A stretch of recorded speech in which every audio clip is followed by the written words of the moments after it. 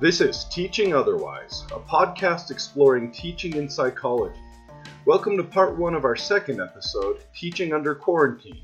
In this segment, guests Michael Matthews and Stephen Yanchar join us to discuss some of the challenges and opportunities related to moving our courses to online formats in response to the threat of coronavirus. Okay, so we're here today to talk about what so many of us are facing, this mandate to stop mid-semester from our online classes and figure out how to teach at a distance.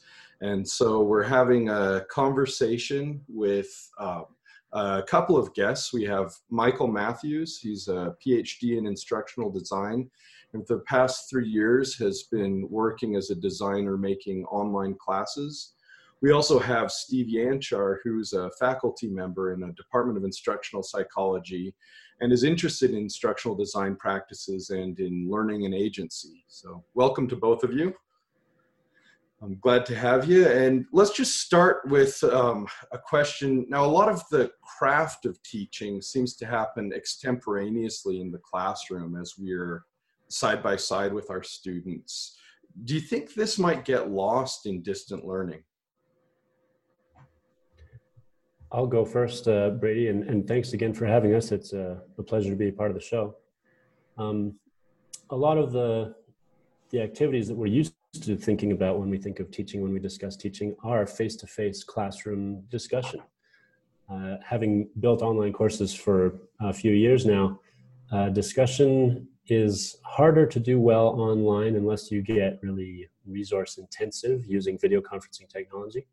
But I've found that a pivot to do meaningful activities in an online class ends up focusing more on the learning activities that the students do and the resulting artifacts that they produce as a part of their work. And there's already mechanisms in learning management systems to have conversations around artifacts. That's a lot of what a learning management system does. So it's part of the pivot, I think, is going to be carefully choosing when you want to have a good old discussion and what sorts of things you could move to a discussion around an artifact or something that the students produce as part of an assignment. Yeah, since you asked the question, I just wanted to follow up with what Michael said a little bit. Thank you for having us on. And to me, this is one of the biggest challenges of trying to do these things digitally is somehow not let the natural energy and the capability, the structure for learning that occurs through face-to-face discussions get lost, and that can be very challenging. I think one of the digital technology in which we're all together can help a little bit, but it gets messy quick. And I think it can be a challenge to let people's voices be heard if some people aren't as assertive as others, to make sure that they get a space in the digital conversation, and so I don't have all the answers to that question, but I think instruction needs to be a little bit, or at least, course, activities need to be conducted with a little bit more care to helping make sure that people get a voice and opportunity. And sometimes the chat can help with that, the back channel, make sure that if there's someone who does need to can't get a word in edgewise, can somehow be listened to or monitored or somehow, so that you are responsive and sensitive to people in this way and try to make the best of it. So, one of the questions that I have about managing these kind of digital conversation platforms is the question of participation. In the past, I've done some online course discussion, and sometimes student participation is even lower than in classes. And I've noticed that a lot of instructors start to make it compulsory, right? They say you have to comment X number of times, or everyone has to comment on this post. I don't know if any of you have thoughts about how to manage participation. I know how to deal with classrooms where students don't participate in live discussions. I have less experience with helping students participate in digital and asynchronous kind of forms of discussion. I can share an experience. Excuse me. I can share an experience from a class that I taught. This was actually a face-to-face class that I taught, but I was borrowing my course design from the online course that had already been created. The online class had one of these discussion boards that you just described, Josh, where everybody's required to, post and comment. And I was interested in exploring whether it would be possible to do any kind of an online discussion while there's also a face-to-face component to the class. So I left those discussion boards in because they were kind of serving a peer review purpose, but the students really resisted me on it. I was having a discussion with them at the beginning of class about how I wanted to structure the course and how we thought it should go. And they just pushed back with everything they had. And it kind of turned into an interesting, not a philosophical question, but like, I just started wondering, like, how does anybody communicate by text anywhere? Like, how are there support forums on websites? How does any of that work unless it's possible, right? My point to the students was, this is not a useless activity. People do this around the world. And they pushed back with, well, it's because, support forums on websites, it's because they really care. They really care about the subject. They have a problem they want to get solved, or they're nerds about some, special hobby. They have really specialized knowledge about this area. And so the point was well taken. The students just didn't care enough to participate in my discussions.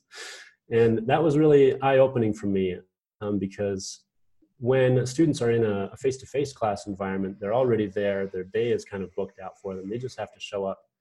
And that's existentially the hard work they have to do is show up. And once you're there, you can encourage them and entice them and invite them with your conversation and the verbal invitations you can give.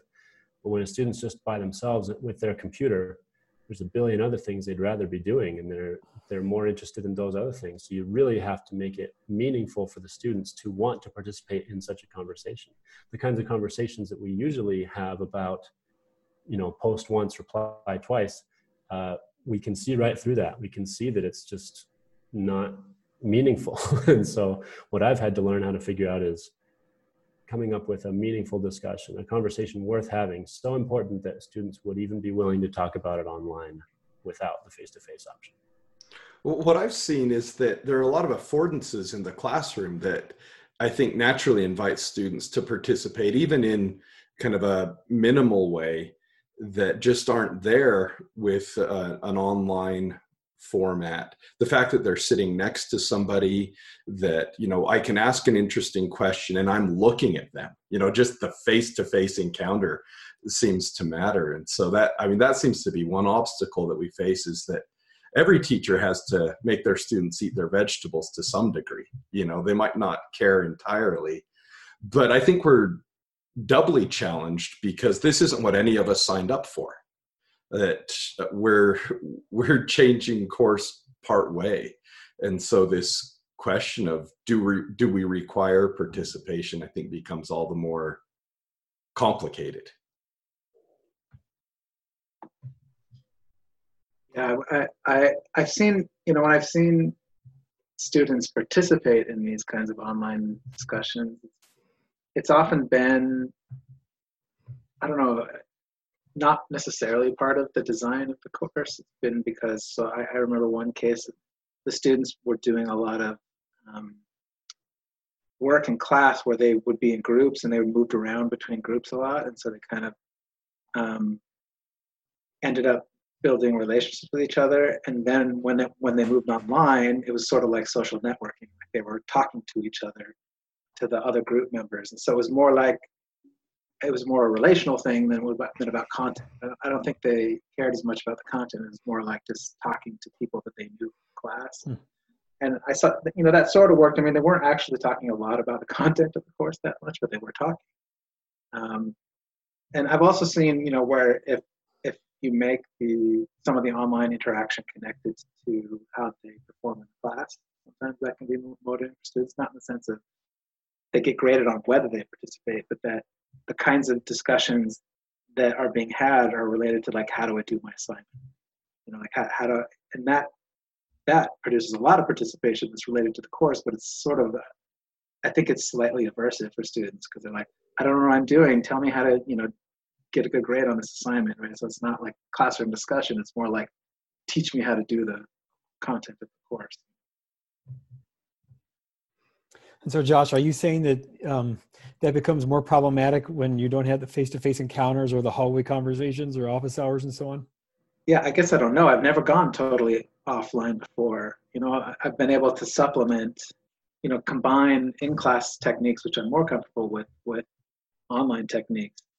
I don't know. Yeah, I've never tried going all the way.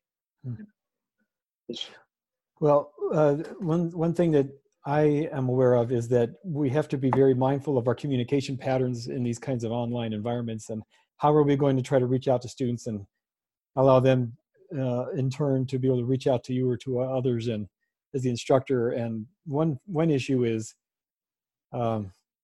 having kind of open communication for the whole class, so that if one student asks a relevant question, then you can answer that student's question, and then everybody gets the benefit of that short conversation, and they can all learn from it. And then, but there's other times when students might not want to, operate that way. And so there's other ways of thinking about, like maybe private emails can be good for tracking what how the conversation flowed and what's helpful. But that's one of those strategic decisions to make is how to manage that, because if you have a large class and you might not be wanting 30 or 40 emails every day just from students, or however many that would be, it might be a lot easier to manage that in some other way when it's reasonable to do so. And like you said, I agree. I don't really have all the firm answers to that, but mindfully setting your class up with these kind of things in place is going to be very helpful in the long run. And of course, there's some hammering it out over time as you improve, but that's kind of an important factor, I think. So it's a good question. Something that you brought up, Josh, kind of stood out to me. And I hinted at it earlier when I was talking about, a lone student at their laptop with nothing else to do. Actually, lots of other things to do, not your class. Going on Facebook or, lots of other things. And to be an online student is very different from being a face-to-face student. Face-to-face, as Brady mentioned earlier, we've got all kinds of social supports that are nudging us and prompting us to participate and to engage. Online, it's just the student, and so many of the forces are working against them. Their computer's right in front of them. Facebook is right there. They could be napping. They could be doing something else that they want to do. It's kind of like being on a down escalator where the student really has to want to engage. And that's in a normal online class where it's not especially difficult. If the subject matter in your class is more difficult, or if you're trying to help students think critically and even encourage a growing philosophical or critical thinking in your students, that subject matter is even more difficult, and it's going to require even more support and structure to help students practice thinking the way you want them to, or practice writing the way you want them to, or helping them to discover their own perspectives. That's hard enough to do in class, and it actually, I think, gets harder online, unless, like Steve said, you're being strategic and thoughtful about how you're designing your course. It's a whole other world to go online. And fortunately, hopefully, this is just a brief little taste that we get with this recent mandate.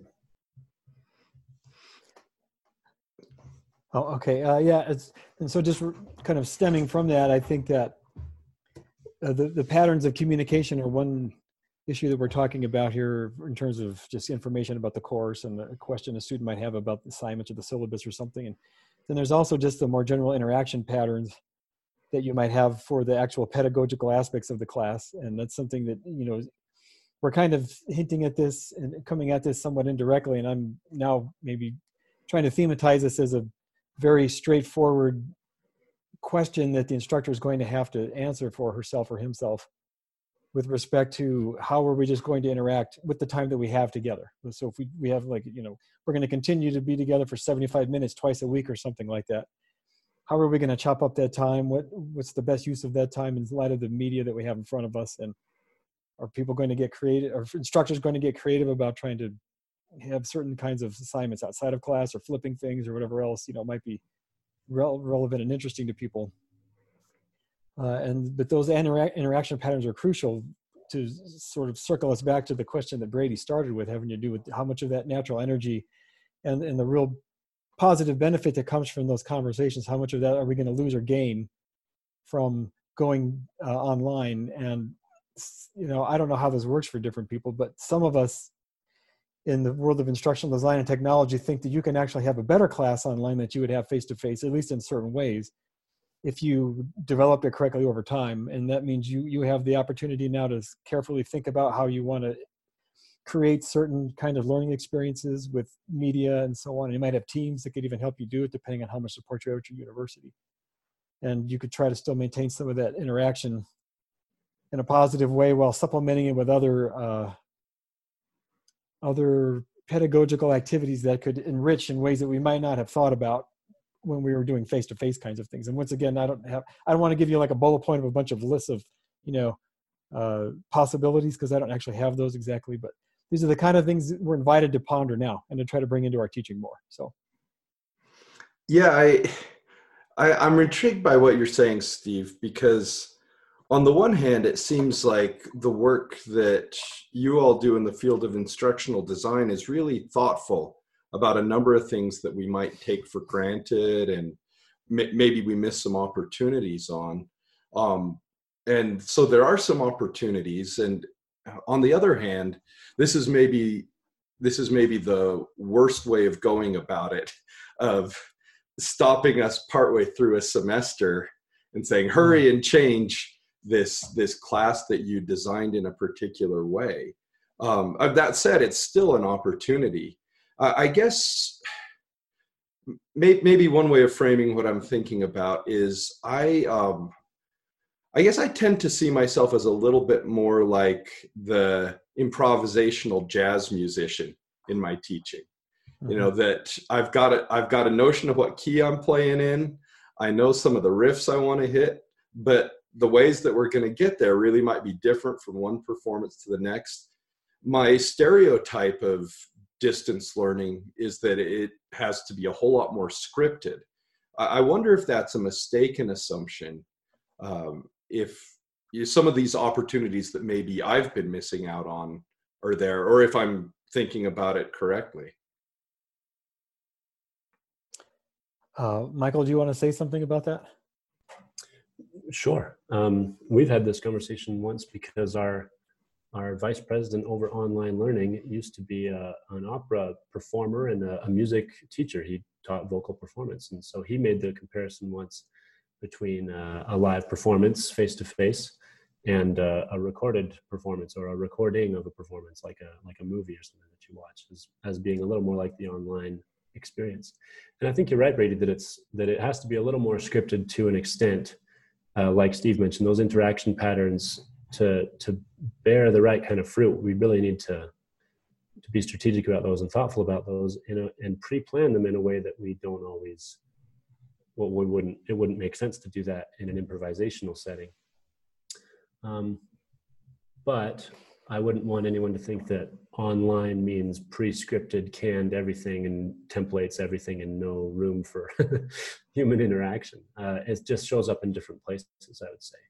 So the example I described earlier, in one of my introductory psychology classes, I had students contributing to a document throughout the semester. Every time we took an exam, actually, they were answering a set of questions. And I had them do it in the same document each time, just on a new page within the same document, because part of the questions were to look back at your answers from last time and see how you've changed. And so we were able to have conversations around that document because it kind of grew with the students. We were able to have conversations that we wouldn't really be able to have in a face-to-face conversation because the artifact was right there for us to look at, a sample of your past work or how you used to think about this kind of thing, kind of like keeping a journal. So I would say that you can still have plenty of unique interaction, and there was no way for me to, can any statements for the students when I would look at their documents, submitted over time that culminated eventually. There's no way for me to templatize that. And we had some really interesting conversations there, both face-to-face and online, actually, because the interaction pattern around an artifact was designed to produce a meaningful reflection activity. Just one thing I'd briefly add to what Michael just said, which I thought was really helpful, is that I think about teaching in this respect probably is a little bit like semi-structured interviewing and qualitative research, where you have some idea of maybe what you're trying to get out of an interview, and maybe you have 5 or 10 or more questions determined in advance, or like, sort of a version of a draft of set out in advance, so that you have some sense of direction going forward of what you hope to accomplish. But in those kinds of interviews, a lot of those questions never get asked, and some of them do, or some of them get modified. And sometimes the direction of the interview changes altogether as you see something really interesting emerging in the conversation that you didn't predict, and it ends up being more fruitful for your researcher's purposes, for your purposes as a researcher. And so I kind of see almost all of life like that in some senses, that we can't predict everything, but we do have to kind of have some idea how we're moving forward. And teaching for me has been that way. Is it's kind of like a mix or a combination of, on the one hand, trying to have some measure of predictability in the sense that you're hoping certain things are going to happen in some general sense, but being very open to going where the natural energy and where the excitement is in terms of what people are interested in and what will really help learners. And so I wouldn't want to come to a class one day and say, okay, guys, I have no idea what we're going to talk about today, so I hope you ask some really great questions. That would make me feel kind of like, why are they paying me to do it? Anybody could do that, right? You can just pay someone minimum wage out of a high school or something, have them do that. So there's got to be something I bring as a professor and as an instructor that really shows that I have some capability here to help design a great class. But on the other hand, having that openness that Brady's talking about and that we're all sensing, I think is super important. And so I kind of see myself coming in kind of half prepared in that respect, and then hoping that we'll be able to move it towards something really positive. And if we don't seem to be doing that, then I got to earn my money and start figuring out how am I going to turn this into a positive experience for everybody without being too controlling. So anyway, Brady, you probably have follow up on that, but that's just something that strikes me. Well, I guess I just kind of sum up what I think I'm hearing from you is that there are these spaces where things can unfold in unexpected ways, but we kind of have to put more care into teeing up those situations, maybe be a little bit more deliberate in designing those opportunities and nudging the students in ways that we might be able to accomplish informally in a face-to-face setting. This might be a good time for me to bring up, as I was thinking about these questions over the weekend, an analogy occurred to me that I think will hold water, but we can try it out and see if we can break it. The question often comes up when I work with campus faculty to put their courses online. Is it possible to have a good online class? Is it possible to have a meaningful discussion with students online? And maybe it's because I've been in the online world for so long that I'm a little bit colorful in my response. But to me now, having experienced what I've experienced, having put as many courses online as I have, and seeing what's capable and what's possible in online, to me it sounds kind of like asking, is it possible to have a meaningful conversation in a language other than English? I don't think that's the right kind of question. I think it's just a different language. And, when you learn a different language, a natural place that you gravitate towards is cognates, right? Cognates are the words that are really, really similar in both languages. So I learned a little bit of Spanish, and the word for cognate in Spanish is cognado. It's a cognate itself. And it sounds just like it. It looks just like it. And that's kind of the first resort when you're learning a new language. And that's what we see faculty looking at when they look at moving online. What are the cognates? How could we do basically my classroom lecture synchronous, seeing students' faces online, and that's not a bad place to start, but it's not all there is to Spanish. Cognates aren't the only part of Spanish, and Spanish has some intricacies and nuances that are interesting. The most interesting languages are ones that either don't have words for the concepts you're used to in your native language, or they have other words that sometimes I might feel are like an improvement over my own language. Sometimes there are no cognates, but you can still communicate the same meanings and concepts, just using different words and different grammatical structure. So this is the analogy I put out there for us to consider, is online just a different language that we need to learn. A harder language, I think, but a different language nonetheless. I think that gives a nice transition into another topic I wanted to make sure we could get to. It just, I think a lot people are assuming that going online means video conferencing and streaming pre-recorded lectures, but not all students are going to have the same access to computing, to the internet. How should we be addressing that issue of just kind of the justice around access? Well, I don't want to keep taking all the turns here, but this is something that we think about a lot with online. In a lot of ways, it's going to be easier for certain domestic institutions where, you know, their student body is comprised mostly of students who live in that city, for instance, or in that state. But some universities that have a nationwide reach, and others like the one I work for that try to serve students all over the world, we definitely have to account for varying internet access. We were told a story recently of a student in, I believe it was West Africa, who had a cell phone, and he would go into the backyard of his property, he would climb a tree and hold out his phone on the limb of the tree until he could find cell service. And then he would leave his phone there. He would go back to his house, into his room, and put his laptop on the windowsill, it was open window, and hotspot to his phone so he could do his homework in his house on his laptop, but getting only the cell service that his phone could get being up in the tree in his backyard. And that's just incredible to consider. You know, what kind of conditions would we have like that? That's a major constraint, and that's part of why I say going online is a difficult language to learn, because you have to be able to serve students like that very well. That's a tough challenge. Yeah, I remember having lots of experience with that issue when Hurricane Sandy was, you know, this was, I don't know how long ago this was now, probably 10 years or something. It kind of like leveled the infrastructure a little bit in certain areas around where my students live. And, you know, some of them, because they lived in areas that were, you know, better protected, or where they had more resources to draw on, it wasn't as big a disruption. But for some of them, I mean, it just wasn't possible for them to do their work in a normal way anymore. I mean, they couldn't get internet access, and for some of them that went on for years afterwards. They couldn't get reliable internet access, and so, you know, I had to always be thinking of some alternative. You know, how do I, you know, because I was always in hybrid courses, I never was in a fully online course. There was always the opportunity of printing something out, or, you know, doing something face to face. It's harder to think about alternatives. What are the alternatives, or how do I make alternatives for that student when none of us can be face to face?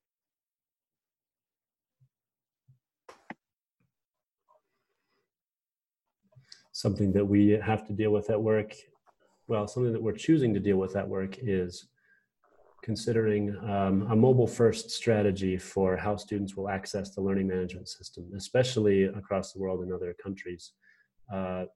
Students might not have much, but they have a phone with internet, and they can access the learning management system on their phone, at least enough to see what the course is expecting of them. They might have to go to an internet cafe or to the library to use a computer that's got, you know, Microsoft Excel on it, for example. But thinking mobile first is a strategy that we're really trying to adopt. And that's one of the steps we're taking right now anyway, to try to be able to reach far with our courses. I would say one of the strategies that I've used over the years is trying to be as low tech as I can. And particularly if I use you know, when people do web design, for example, they have to try and like make a user interface that will work even on ancient like browsers that no one should be using anymore, that haven't been supported in generations.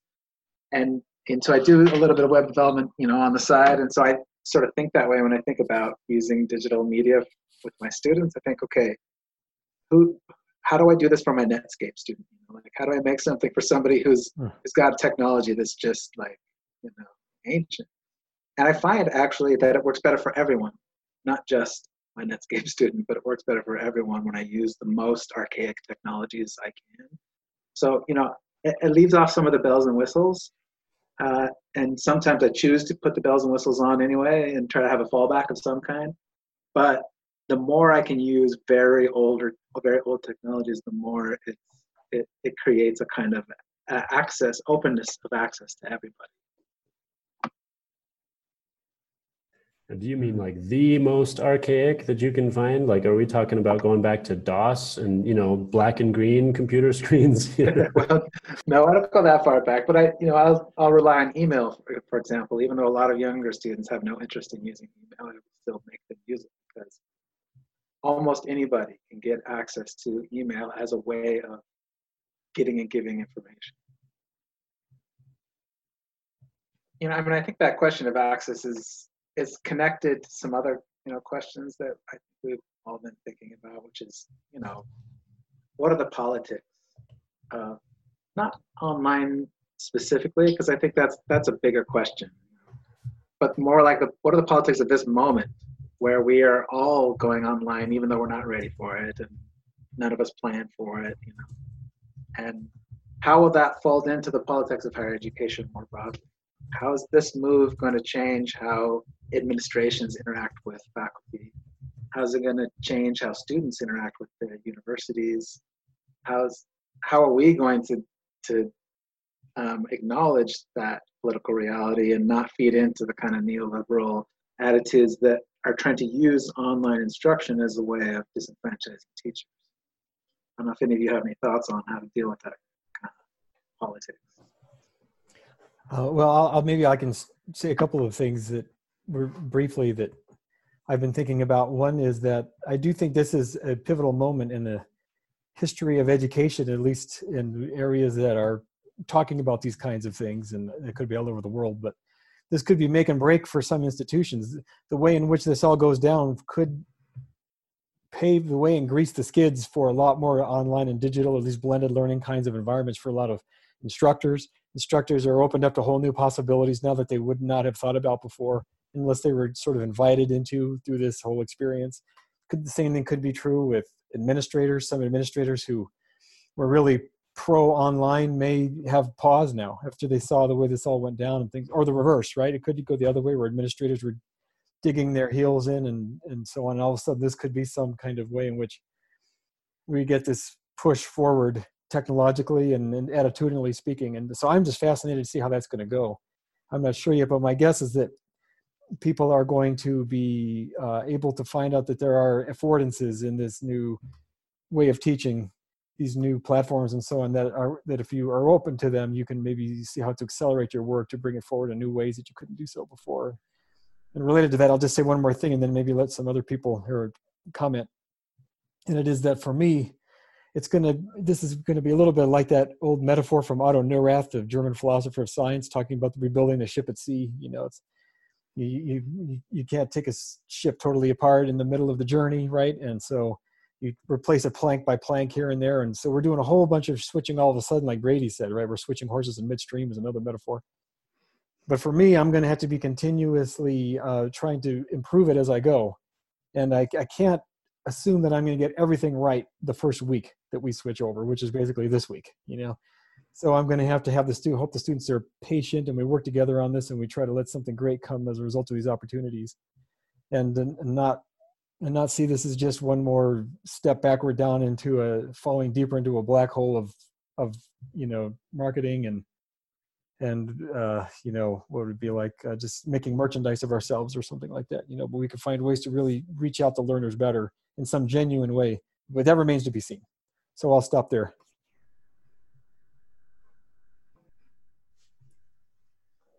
At the university that I work at right now, we're within the online organization. We're actually doing a pilot right now.